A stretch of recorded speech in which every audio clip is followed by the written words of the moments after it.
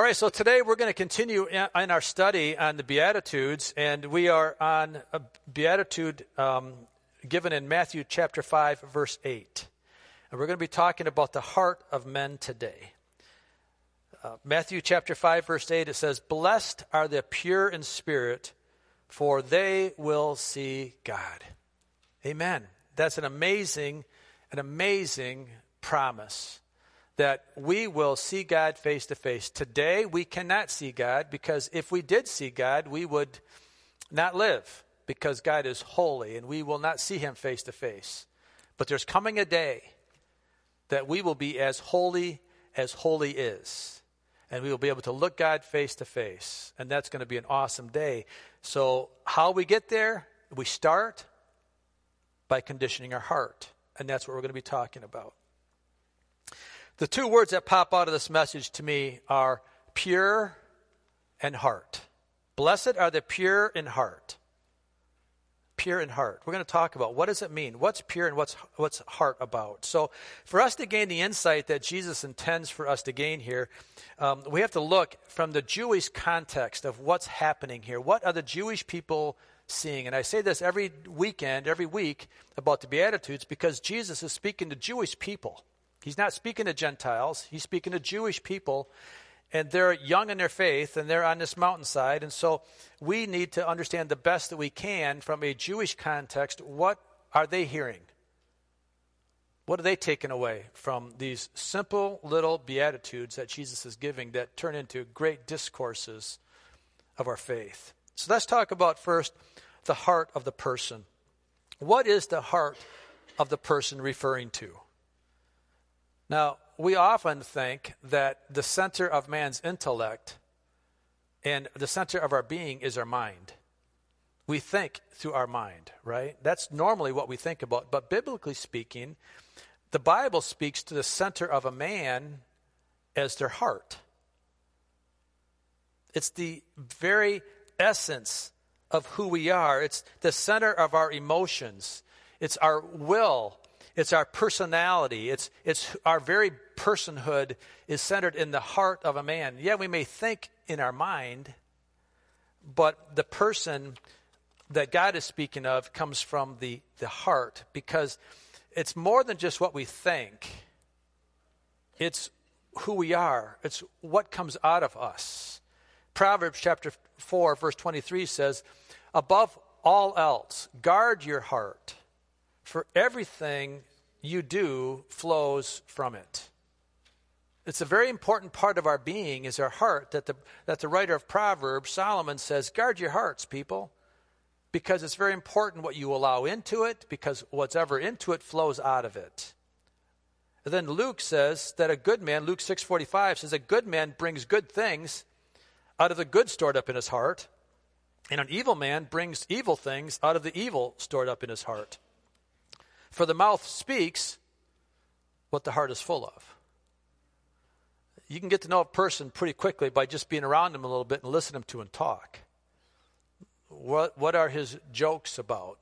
What are his idle words about? Yeah, we can all speak good churchy words when we're around churchy people, right? But yet when you get around a person and hear him speak outside of the context of that, you kind of get the character of the man by listening to his words, because out of the heart the mouth speaks. So the Bible is referring to the whole of one's intellect and emotion, source of will of the man. That's what we're talking about when we talk about the heart. So what is Jesus saying about the significance of a man's heart? And where would the mind of the Jewish audience be taken here? So to look in the Old Testament, the imagery of a man here pertaining to a man that is striving to be a member of the kingdom of God, or a man that is really pursuing God, it describes both the inner purity of the heart and the way that it's connected into a singleness of mindedness as a follower of God. Right? So the heart of a righteous man is guarded and controlled by God. The heart of a righteous man is controlled by God. And out of this kind of heart comes feelings and emotions that are in line with the heart of God. And these produce the desires for righteousness and justice. I mean, the feelings bring out the desire for our actions. This is what we talked about last week a little bit when we were talking about the beatitude there. And then these actions and desires turn into acts of love and mercy. And those are all pleasing to God. So the heart that is guarded by God, good things go into the heart and good things come out of the heart based upon what God was doing in the heart of that person. However, we all know that that's not the natural characteristics of humanity. From firsthand experience, don't we? That's not naturally what comes out of my heart, nor is it naturally what comes out of your heart. Because the heart of a sinful person is evil beyond our comprehension. I mean, we have to look at our starting point if we're going to have an appreciation of our ending point. We have to know what we're starting with. Now, I just came last week. Yesterday, we had my daughter and her son-in-law, our son-in-law, they have twin babies a year ago. And so yesterday was their first birthday. So, of course, my daughter Aubrey, she's over the top on some things. And she just did a wonderful job putting together a nice birthday party. And so we celebrated a birthday of these little twin babies. And I got to tell you, there was nothing evil in those little girls. They were just sweet and cute. I couldn't believe it. But yet, at the same time, that's not what God's word says about the heart of men. Our beginning point is not real good when you think about it. Genesis chapter 6, verses 5 through 6, the New Living Translation says that the Lord observed the extent of human wickedness on the earth. And he saw that everything they thought or imagined was consistently and totally evil. So the Lord was sorry he had ever made man and put them on earth. Hear this. It broke his heart.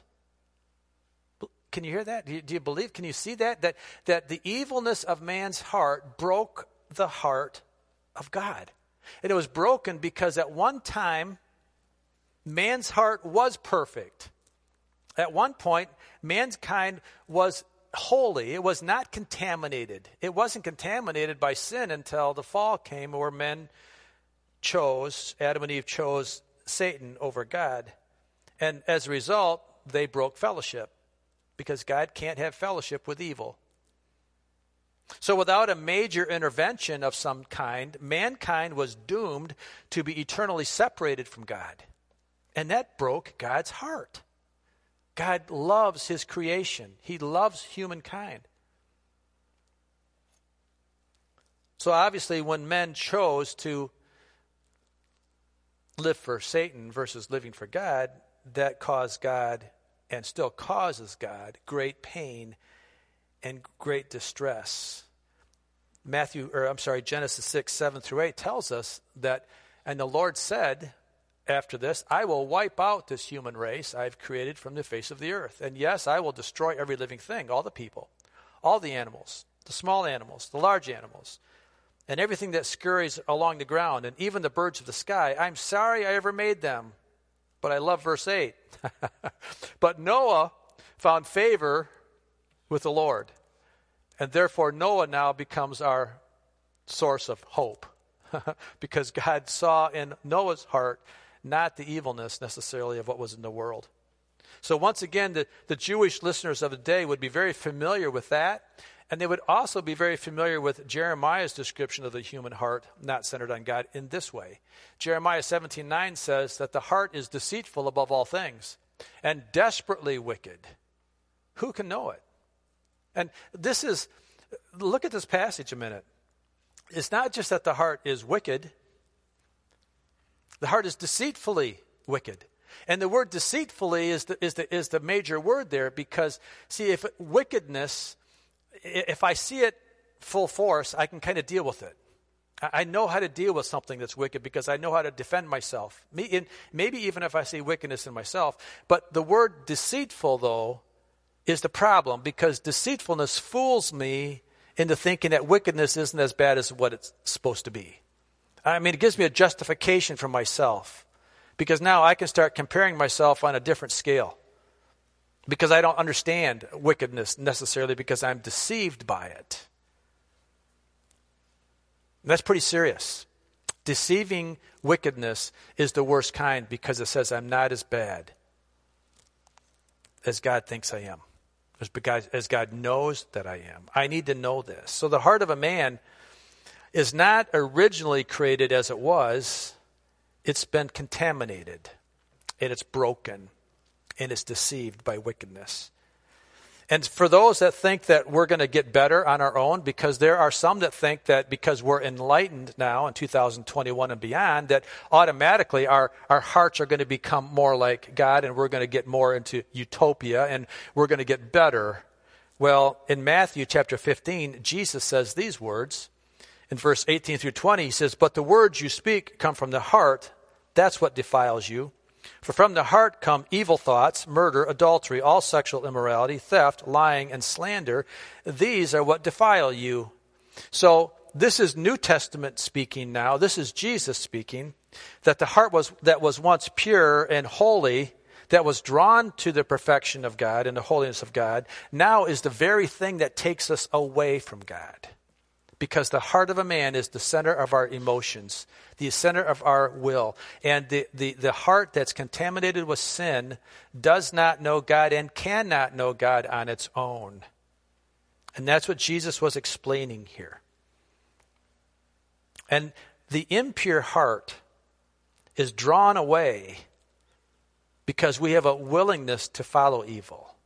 That's the amazing thing, is that the deceitfulness of the evil fools us or convinces us that no, what the path that we're on is not so bad, so we continue to follow it, and we go deeper and deeper and deeper in evil, and we don't even know it. That's why we can't overcome evil on our own.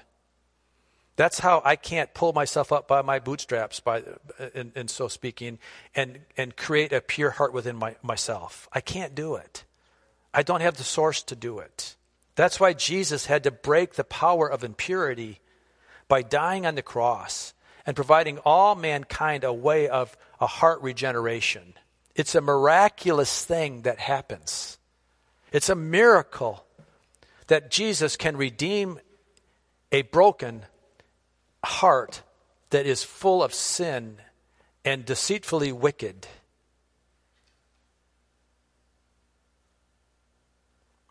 I mean, it's the amazing grace that we started by talking with this morning. It's the amazing grace that God the Father and Jesus the Son and the Holy Spirit even agreed to send Jesus to earth to be our redemption. And without that, I have no place in God's kingdom. No matter how good I am, no matter how much money I want to give to Joshua, no matter how much money I give to the church, no matter how many good things I do, I can't recreate my heart. Only God can. So going back to our passage, to our scripture today, our text is, "Blessed are the pure in heart, for they will see God." So now that we know what the heart is, what does pure of heart mean? What is pure of heart? Well, first of all, we have to know that God is pure. God is pure, and everything about his character is perfect. Pure is defined as free from anything that does not belong, free from contaminants, unmixed with any other matter, spotless, stainless, without anything at all that would give any sense of impurity at all. That is what a pure heart is about. And there are many ways to define purity and purity of the heart of a man, but they all define the heart of God. There's nothing impure in God's heart. Think about that for a minute. And that's the way he created us to be. Adam and Eve were pure of heart. They could look at God face to face and look upon his face and have direct conversation because of their hearts were pure. And that's what God requires of our hearts. Think about this. God requires it. God is not diminishing his character so that in heaven we can be face to face with him. God is not changing. God has been holy from the very beginning of his existence, which never was, by the way, if you can appreciate that. But his holiness does not change. What changes is our holiness. We have to develop in our heart, through the miraculous redemption of Jesus, a change of heart.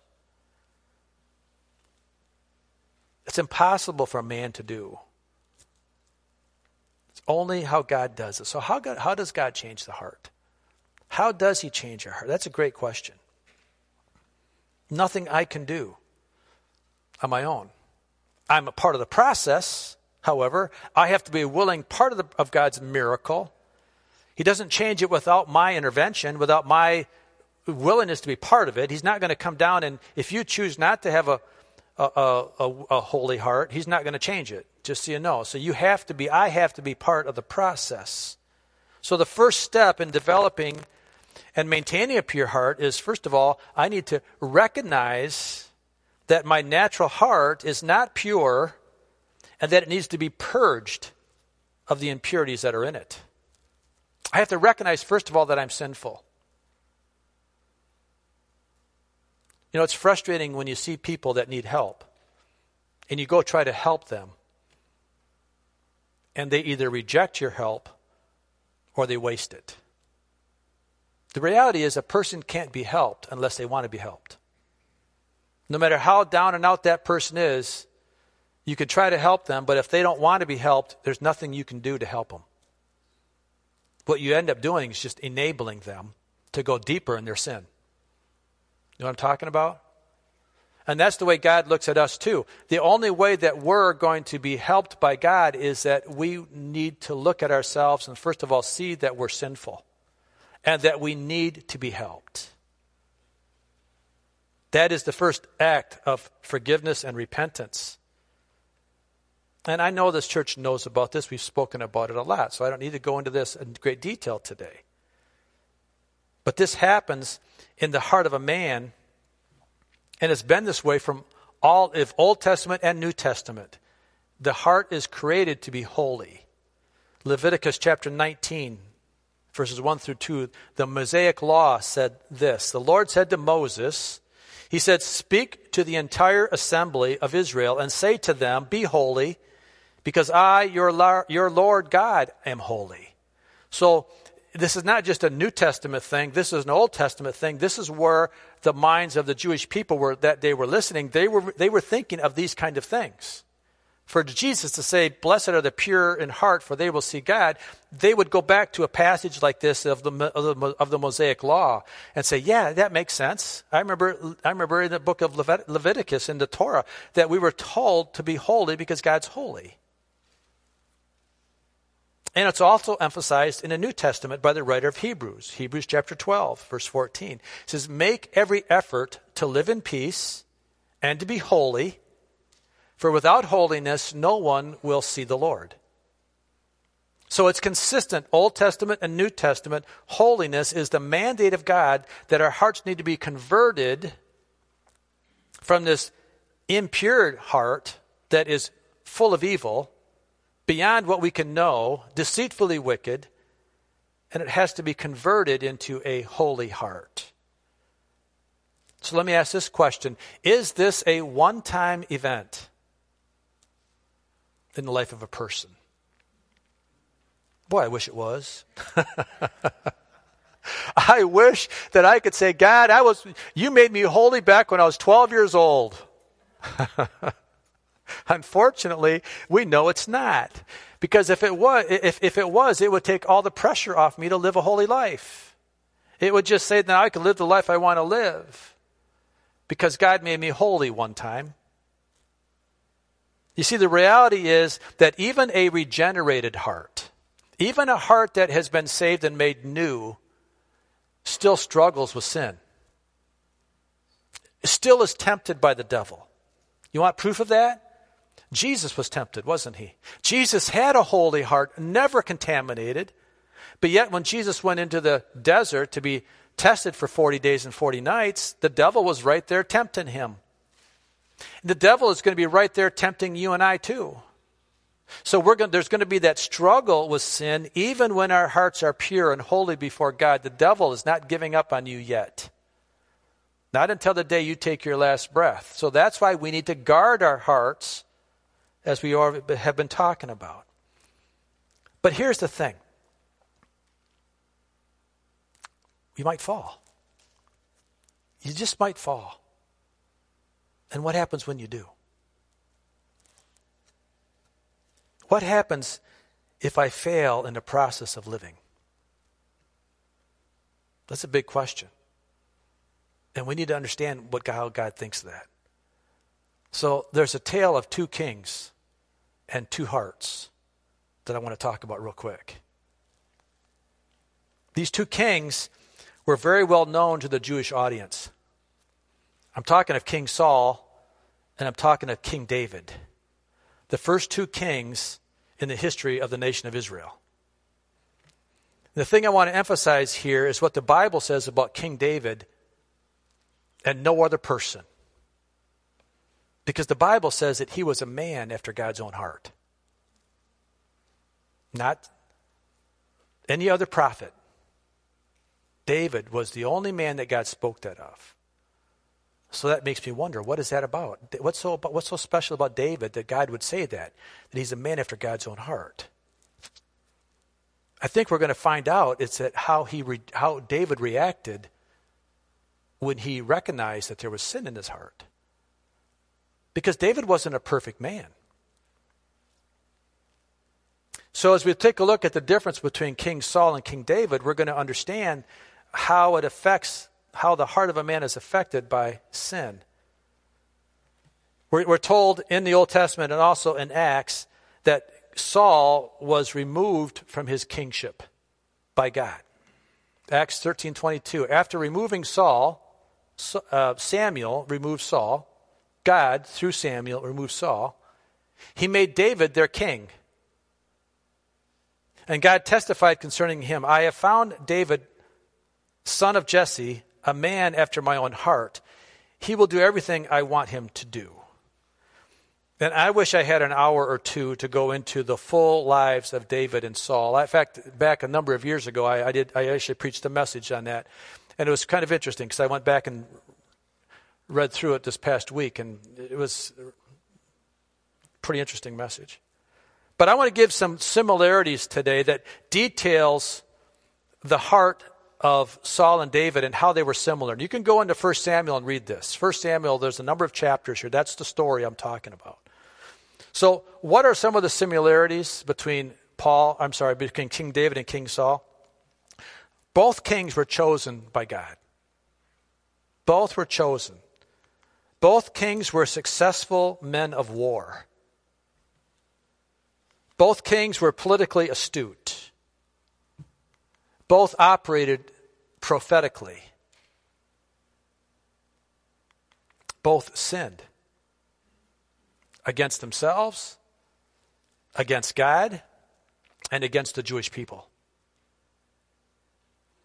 Both had opportunity to repent and be restored. King Saul had the same opportunities as David to repent. The difference, though, is one king rejected the opportunity of repentance and the other one accepted it. One was rejected as the king and the other remained the king. You see, King David was anointed king of Israel by God and declared a man after God's own heart, even though God knew that David was going to sin. God knew that. Yet he still said, David is a man after my own heart, because he saw the way David was going to deal with his sin. So don't be confused here in that God would say that David's a man after his own heart when David is a man just like you and I. I mean, I could see God saying that Jesus is a man after God's own heart because Jesus' heart never sinned, right? That would make sense. We could accept that.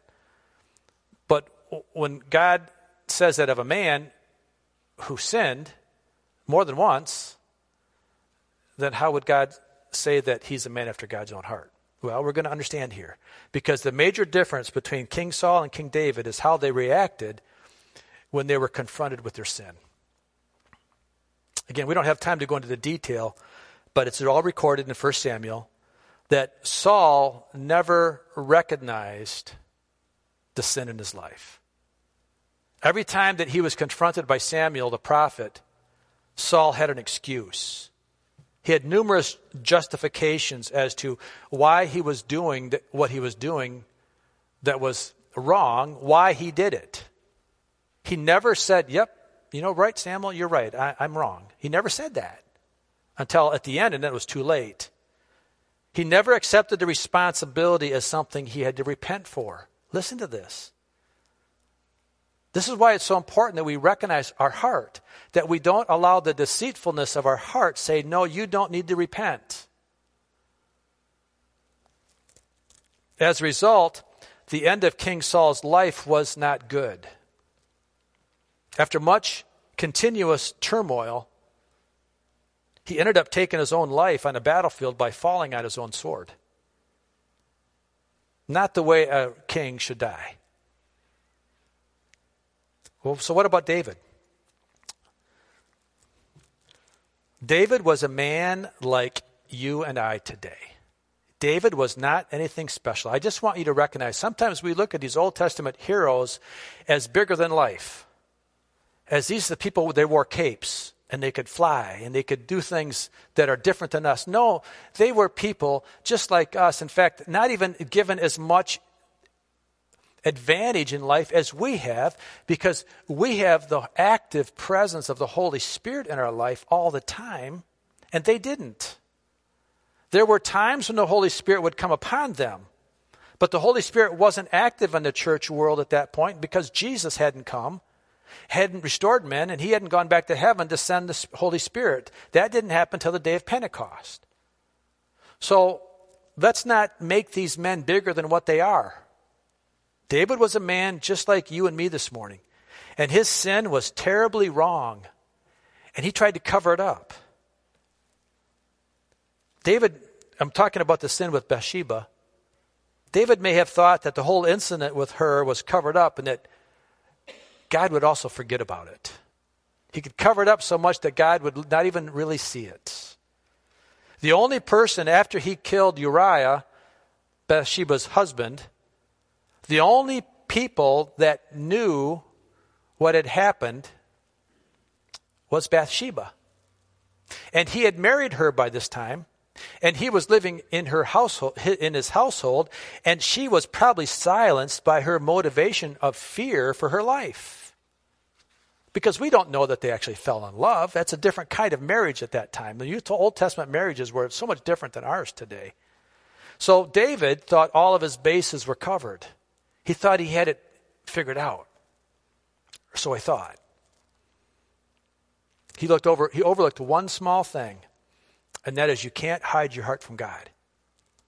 You can't hide from God. And then comes the difference between King David and King Saul, and that same difference maker for him, or recognizing sin, is the same for you and I today. Just so we recognize this. When the prophet Nathan came to David and confronted him about his unknown sin, because Nathan was told this by God. Nathan didn't see it. Nobody told Nathan about it. This was a man that had a lot of boldness to go to the king and confront him with a sin that the only way Nathan knew about it was because God had told him about it. It's a pretty amazing story. But what David did here was something very hard to do. David immediately recognized his actions as sinful, and not only sinful, but they were detestable before the Lord. And he repented. He didn't justify. He didn't make excuses. He didn't say, well, I was a long time and da-da-da. He didn't go through any type of a justification process. He immediately went to a humble, contrite heart and repented before Nathan. That's the definition of a pure heart. That's the definition of a pure heart. A heart that understands sin, and when you've sinned, you repent. It's not perfection. It's pure in your repentance. Jesus was the only man that ever lived with truly a pure heart in the first place. And God understands the heart of a man. And he knows that the heart of a man desires purity, but can't have it unless the man goes to God. So how does a man have a pure heart before God? By continuously seeking to have one. There has to be desire in your heart. There has to be that acknowledgement that I might sin, and when I sin, I need to come back before the Lord. You have to have a heart of contriteness. You have to have a heart of humility. You have to have a heart that is quick to repent on a daily basis. Quick to say, yep, I messed up again. And you need to be humble before the Lord. I mean, that is the heart that pleases God. It's that heart that is aggressively pursuing a deeper relationship with the Lord. You know what I like about the Beatitudes? Is that all the Beatitudes, besides the first one, are all future tense. They're all taking us somewhere that we're not today. In fact, let's just read through them. He said that, maybe I didn't have it written down. Let me just read this to you. Let's read through the Beatitudes one more time.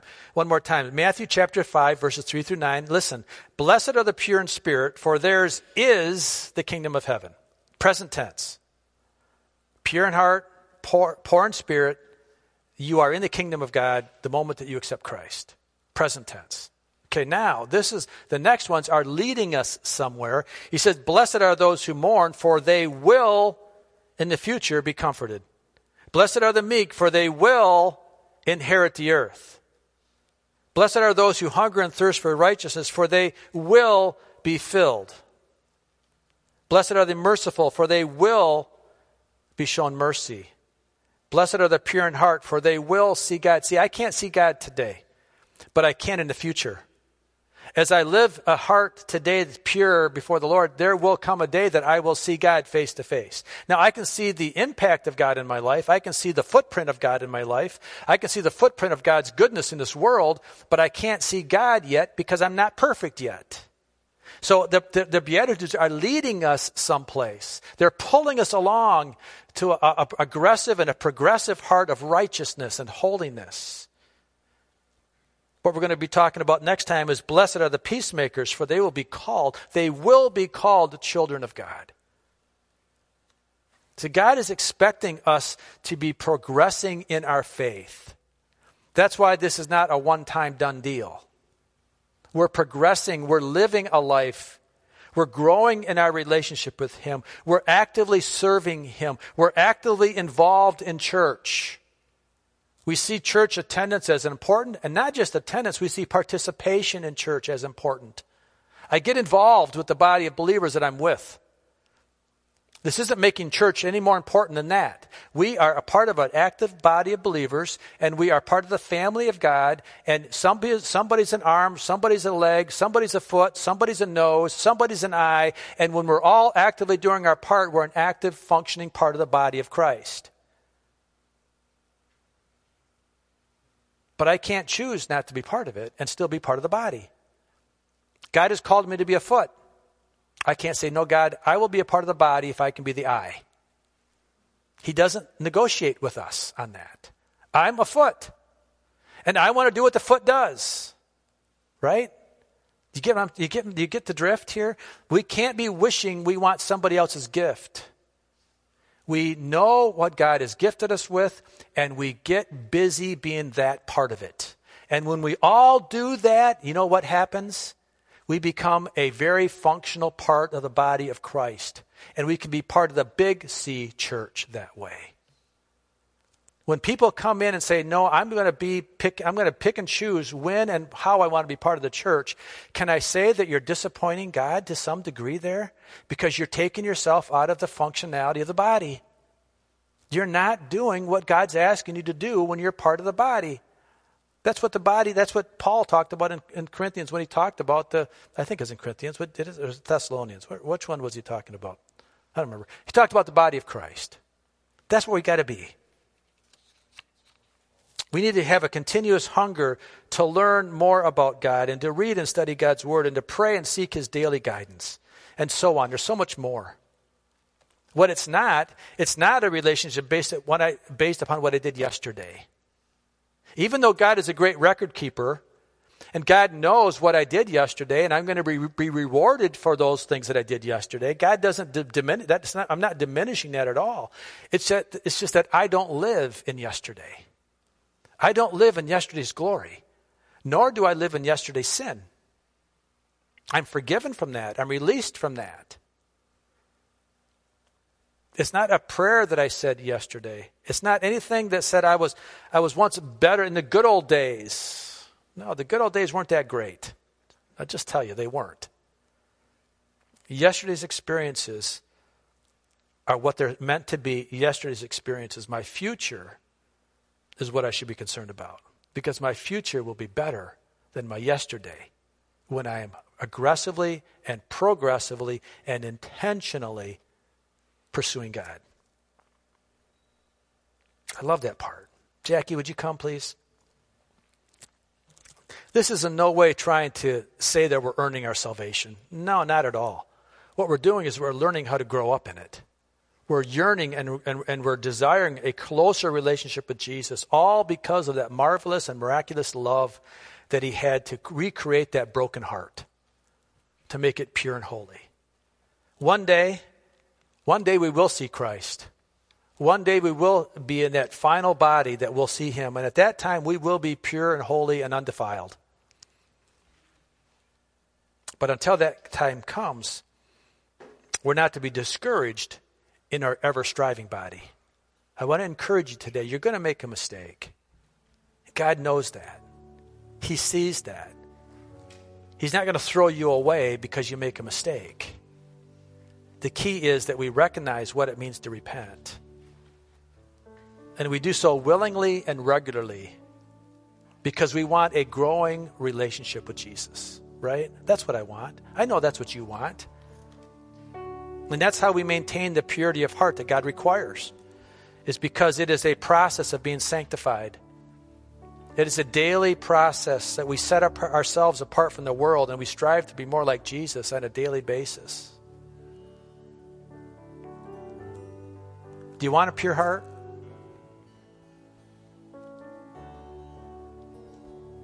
That's the question.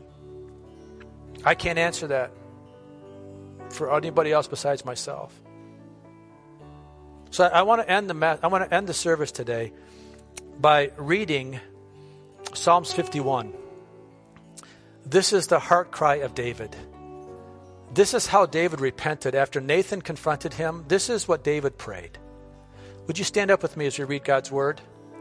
Read along with me as we read Psalms chapter 51, beginning at verse 1. It says, this is David's heart cry. Have mercy on me, O God, according to your unfailing love. According to your great compassion, blot out my transgressions. Wash away all of my iniquity and cleanse me from sin. For I know my transgressions and my sin is always before me. Against you only have I sinned and done what is evil in your sight. So you are right in your verdict and justified when you judge. Surely I was sinful at birth, sinful from the time my mother conceived me. Yet you desired faithfulness even in the womb. You taught me wisdom in that secret place. Verse 7, cleanse me with hyssop, and I will be clean. Wash me, and I will be whiter than snow. Let me hear joy and gladness. Let the bones you have crushed rejoice. Hide your face from my sins and blot out all my iniquity. Create in me a pure heart, O God, and renew a steadfast spirit within me. Do not cast me from your presence or take your Holy Spirit from me. Restore to me the joy of your salvation and grant me a willing spirit to sustain me. Then I will teach transgressors your ways, so that sinners will turn back to you. Verse 14, deliver me from the guilt of bloodshed, O God. You who are God, my Savior, and my tongue will sing of your righteousness. Open my lips, Lord, and my mouth will declare your praise. You do not delight in sacrifice, or I would bring it. You do not take pleasure in burnt offerings. My sacrifice, O God, is this, a broken spirit, a broken and contrite heart. You, God, will not despise. May it please you to prosper Zion, to build up the walls of Jerusalem. Then you will delight in the sacrifices of the righteous. In burnt offerings offered whole, then bulls will be altered on your altar. Amen. Amen. That's the heart of a contrite, pure in heart person. That's why Jesus says David has a heart after mine. And he can say the same thing about you and me today. Let's pray. Father, we just come to you in Jesus' name. And Lord, first of all, we recognize our sinful nature. We recognize that the beginnings that we have, that we started off cute and cuddly, but yet the heart deep within us was not righteous. It was not holy. It was evil. It was deceitful. So, Lord, I pray that we don't find ourselves comparing ourselves against people on human standards. God, I pray that we would find ourselves holily righteous, comparing ourselves against your standard because of the blood of Jesus. Only because Jesus died in my place. And I receive the propagation of sin. I receive that. I receive his forgiveness through a repentant heart, that I can say that I'm holy and righteous before you. Not my righteousness, but your righteousness. Father, forgive us. Forgive us, Jesus. And just tenderize our spirit. In Jesus' name. Amen. Amen. I encourage you, folks, that this is a daily prayer. It's not once in a lifetime, and it's not just on Sundays. It's a daily thing, right? Let's live that way.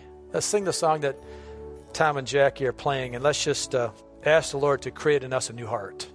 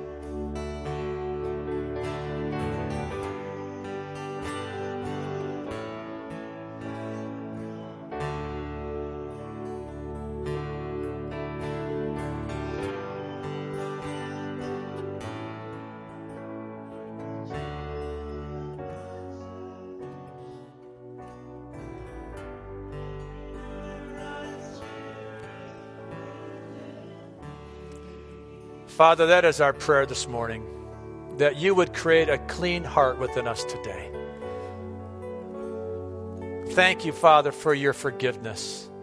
Thank you for the miraculous power of the cross, that we can come to you, Father, and lay our lives before the cross, sinful and broken. And you judge us not there. You say, yes, I receive you and I forgive you. And that gives us a new heart, Lord. It gives us joy of salvation, a hope and a promise for tomorrow. Lord, that when this life is over, we're going to see you face to face. What a promise. What a holy promise that I can stand on. And that allows me to get through the problems of this life. It allows me to walk with joy and peace and confidence, knowing that I have a holiness in store for me that this world cannot offer and cannot take away. So I declare that in this body today. Everyone that's hearing this message, I declare it in the name of Jesus that would be our prayer. And thank you for your faithfulness unto us. And we declare your righteousness and holiness. And we ask this in Jesus' name. And everyone says, amen. Amen. Be blessed today. Have a great day.